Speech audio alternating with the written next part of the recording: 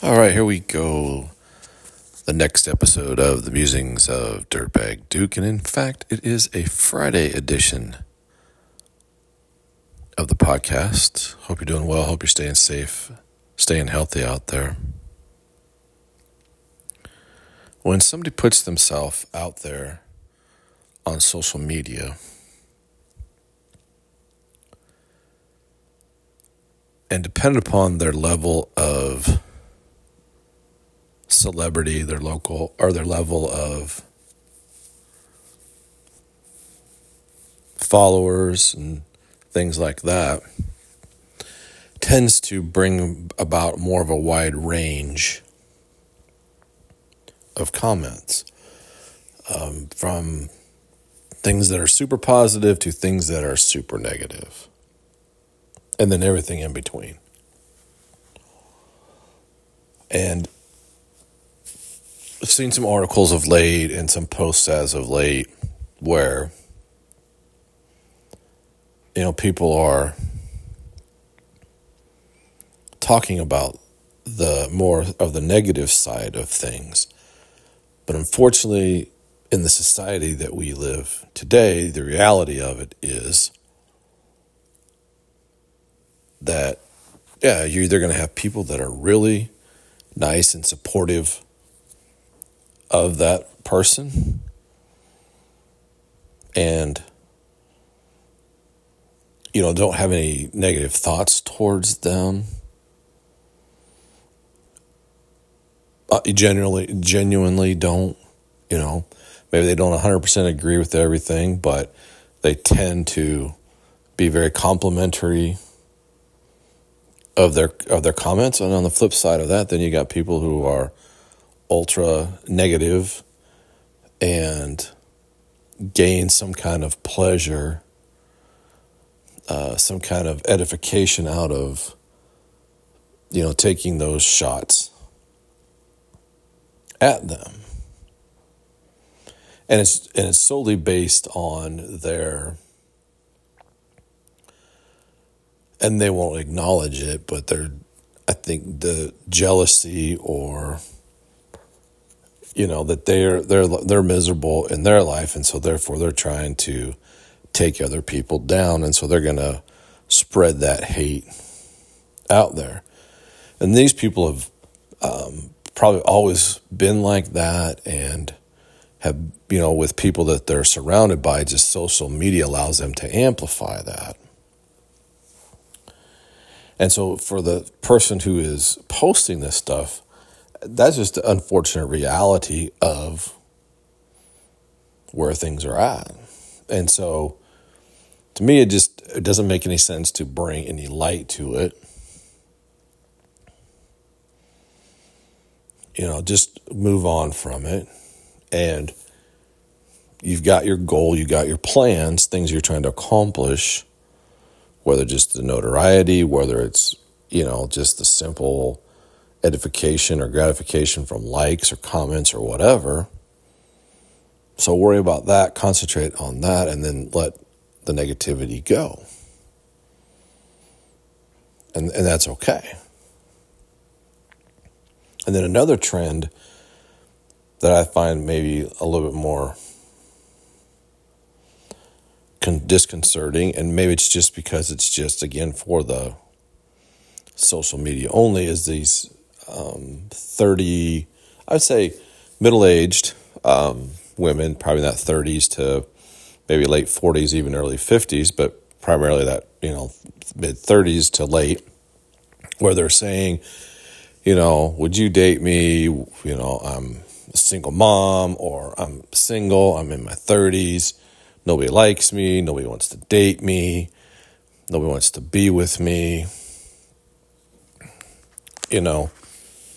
What is going on? And so to me, it's disconcerting because there's this level of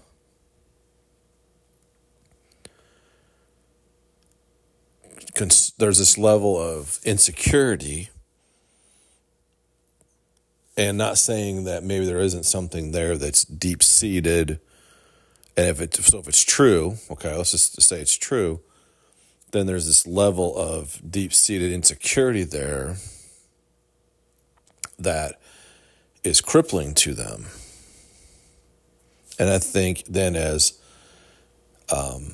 if it's our daughters or granddaughters or whatever, that if we have them, I should say, okay, so if you have one, I think it's important to build into their lives that confidence and that ability for them to have that view of self-worth. And that, yeah, it's not fun for whatever reason that they're at that stage of their life, that they're single, but it's an opportunity to take advantage of it, which, again, when you're in it, it is hard to understand, but take advantage of the opportunity to grow and develop themselves. And some people just have that weakness of needing to always have somebody in their life. So what we're forced to do, and is not a good idea, is to make a snap judgment based on a assumption based on a clip on social media. And so I understand that maybe trying to read more in, there's that possibility of trying to read more into it than there's actually there. Maybe, like I said, maybe it's just for likes, maybe it's just for comments, and they just need that ego boost of, oh, I would, be with you. Oh, I would, and if that's what it takes for them to feel good again, then you kind of question their motives and their, do they really value themselves as a person? And that it is important for them to be able to function without having to have a man in their life. And that's okay for periods of time. It's okay to have that. And again, to use that opportunity to grow and develop as a person. And that they do have self-worth and value. But they just don't need always to have a man that, is a boyfriend or a husband or whatever, doing that, because then other people should be speaking it into their life, their dad, their granddad, mom, sister, brother, whatever, can be that encouragement also. So it's important for us guys to take note of those opportunities, to be aware of those opportunities and those situations and scenarios, and taking advantage of it when it presents itself to express and speak that into a young woman's life.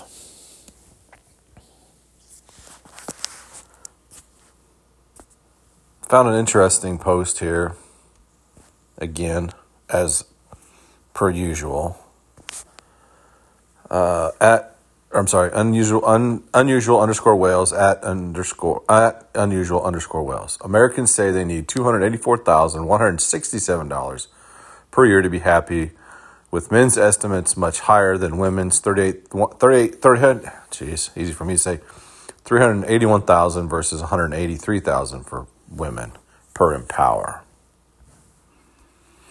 And it's interesting that somebody can put a number on that.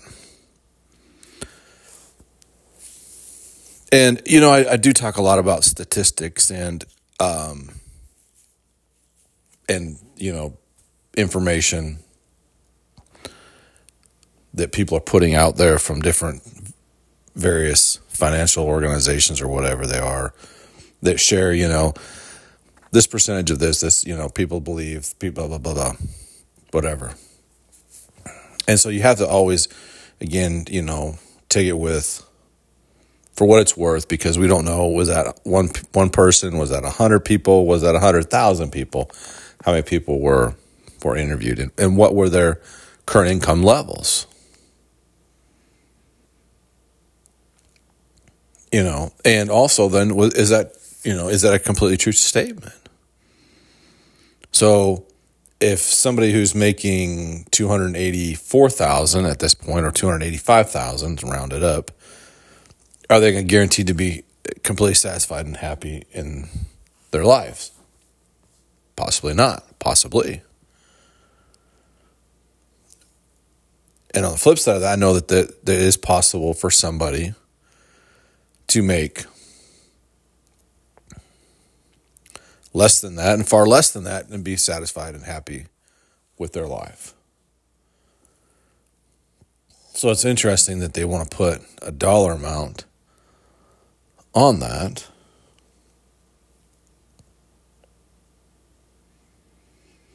And that beyond that, if you split it up, that women are almost half as much, or require half as much, or believe they need half as much as men do.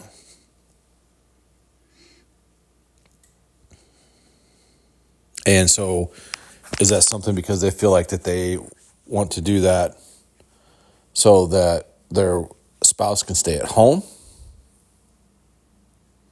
Or is that just something that they feel like they have to have total for household income? And it's fun to think about these. It's fun to talk about them. It gives me things to talk about. Not just this one, but other ones that I talked about. But it seems that, specifically speaking toward this one, that the idea that you can place a dollar amount on that, and then how much do they believe that is true? Is that based on what they are doing now? And that extra 5, 10, 15, 20, whatever that number is, that they're short of that amount, is that going to, satisfy them? And, are they closer to that number or farther away? But I'd be willing to say that those people, if they accomplish that, would probably say that now that they needed to boost that up a little higher to really have that satisfaction that they are quote unquote trying to obtain, or I should say quote unquote satisfaction that they're trying to obtain. And the idea that they can come up with that specific number, I guess, makes it even more interesting.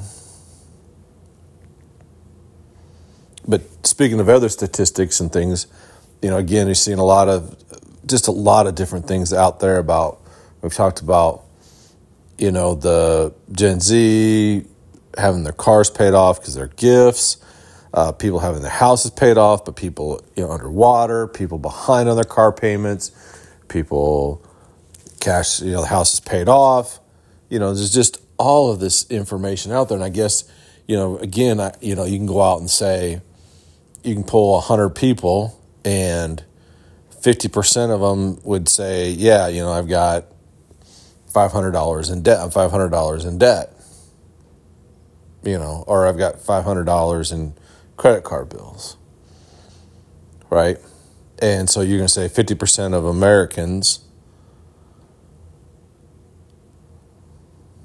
have $500 in credit card debt. So I understand that those numbers can say what these people want them to say, but I've always go back into the eye test, and if and there's other ways to search out data to understand the overall economy, but I think some of that also then too just really speaks more towards the consumer and where they're at, right, overall.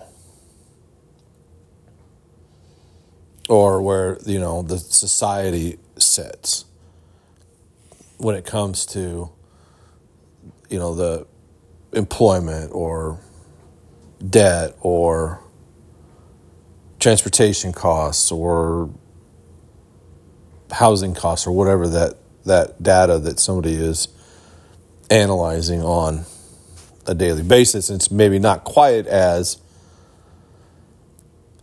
a successful predictor of where things are at overall. regionally that could play a part in it, I get.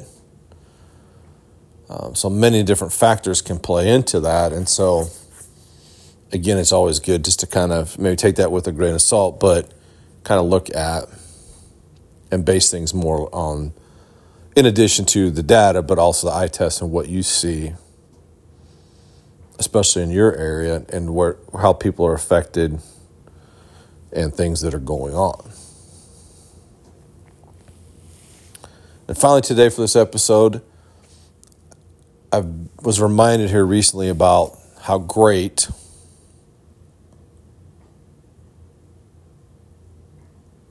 the 80s, the decade of the 80s was really where it was really at, and the influence that it had going forward in the decades to come.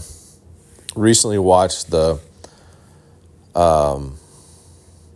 documentary on the supermodels, and you're saying, dude, seriously? Yeah, seriously. It is an interesting documentary because it really, and really for them, it was more about, well, I shouldn't say more, but it came about probably more predominantly in the 90s, early 90s, but it seemed like that it was that mid to late 80s where this kind of started bubbling up. And I've mentioned this probably back in season 1, maybe. So, going on 3.5, 4 years ago, that the idea of how impactful the 80s was on fashion, on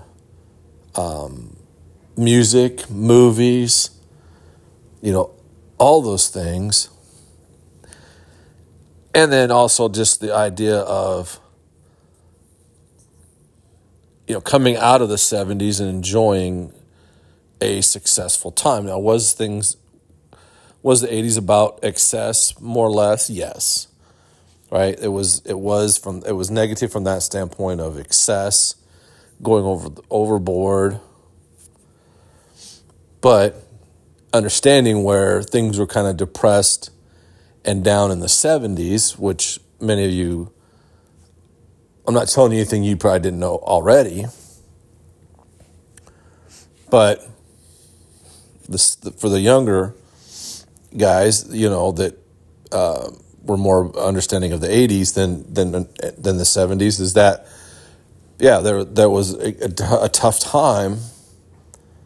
And so we saw the pendulum swing, and so therefore people were wanting to go out, spend money, enjoy their success. So back to the 80s and the supermodels, the idea of, and reinforces it in my mind, is where the fashion was at the time and where it was going, but also, again, the influence that these four ladies were able to garner. And it was really, I think, in my mind, that where the celebrity, the negative side of it maybe, is the celebrity side of it kind of blew up from there, and where people were peddling influence, and it became an idea that, these people were powerful in their minds and in the society's minds because of their beauty, but also, I guess, their smarts also, right? I mean, they were intelligent. They knew how to develop their brand. And that's, I think, where, personal brand, before it was personal brand, was really developed and started there. Because for them, they're the ones that drove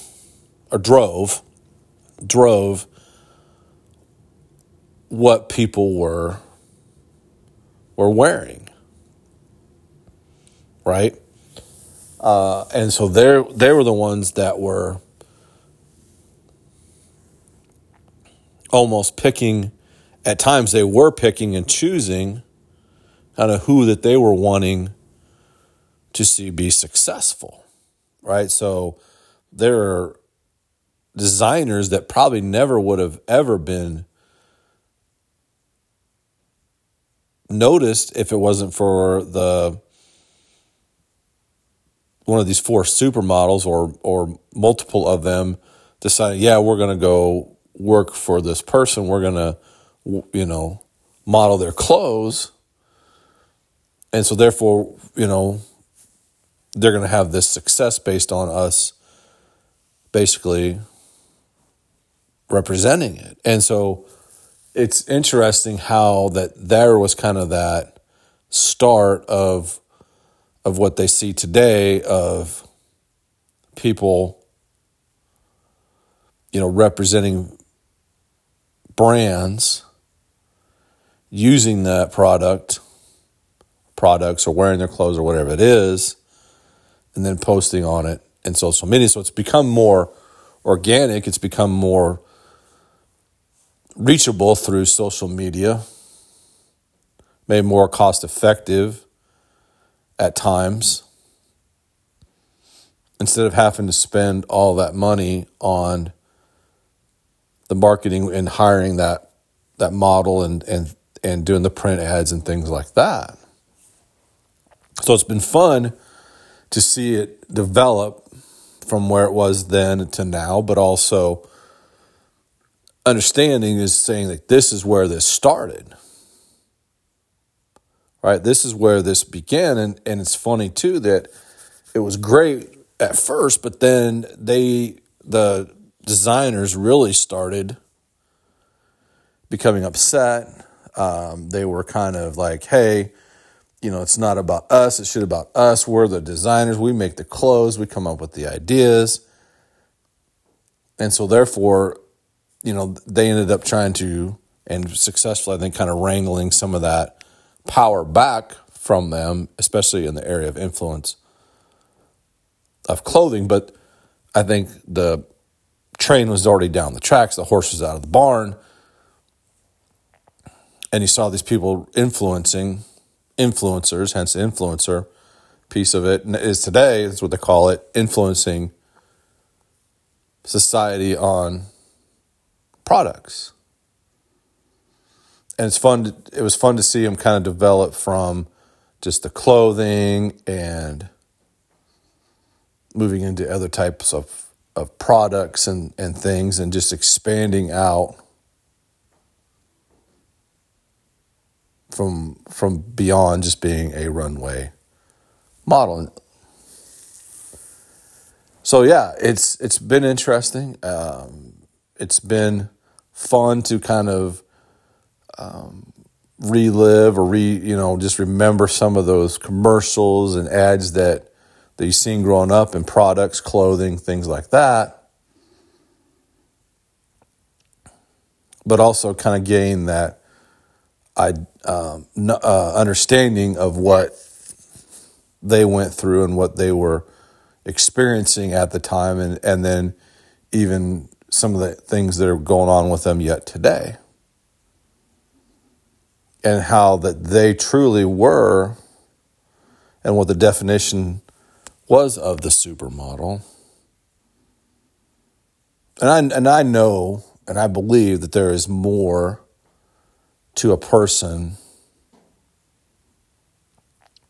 than just their looks, and that is that looks are fading, right?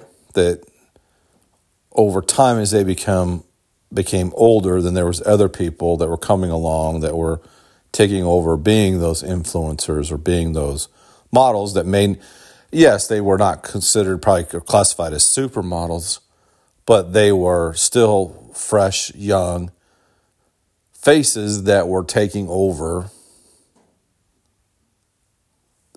some of that industry, and they were able to attain their services at a cheaper price, and so that's what really became about for them.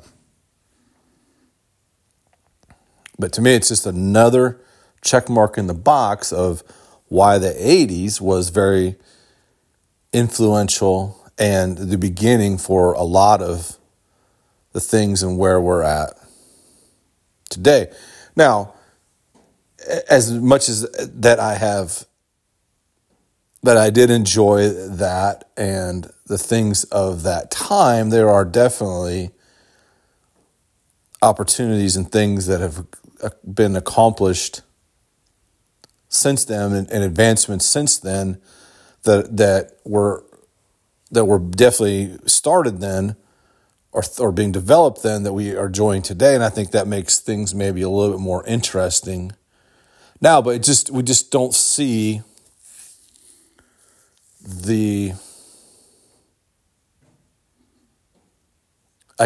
don't experience maybe that newness or creativity of what it was. I think there are some great things in fashion today, but I don't feel like it is nearly what it was then. Like there's some great looks today, but I don't know that they were as iconic as they were then. And music, same thing. I think, music today is great. There is some great music, but there's a lot of music that is, whatever. And so I feel like the 80s had more of a wide ranging of from hair bands down to some of the more rock type to, I'm trying to think of the word.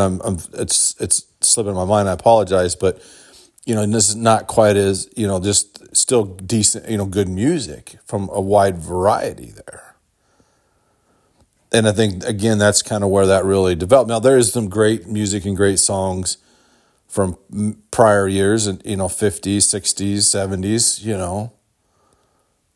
And there's probably, and I know that you might be out there listening to this saying, no way, man, the 70s was better. I get that.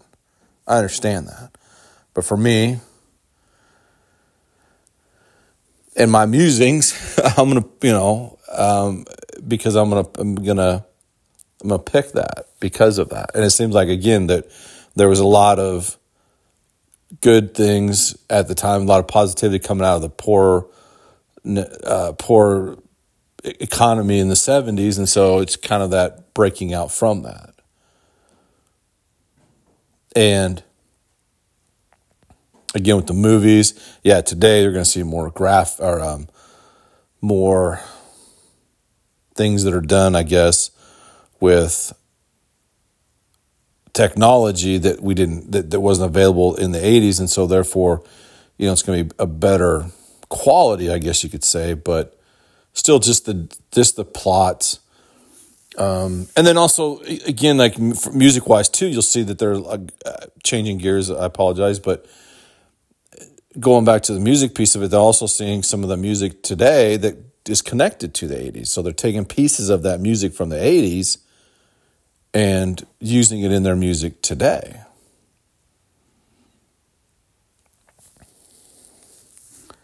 And it's fun to watch something different. It is fun to, again, go back to a time that you knew and then getting some of the backstory of it. So sometimes maybe looking at some of these documentaries, you're like, I don't know. And I get that, and that's why I am too. But for me, this has been a nice surprise watching it. And it's been a bit of an enjoyment. Something to think about. You don't have to binge watch it necessarily, but maybe slide a couple episodes there in on the weekends between games. Big weekend coming up for college football. Conference championships could really have a huge impact on the playoffs, college football playoffs, so we'll see where we're at. But I hope you have a great weekend. Stay safe, stay healthy, and until next time.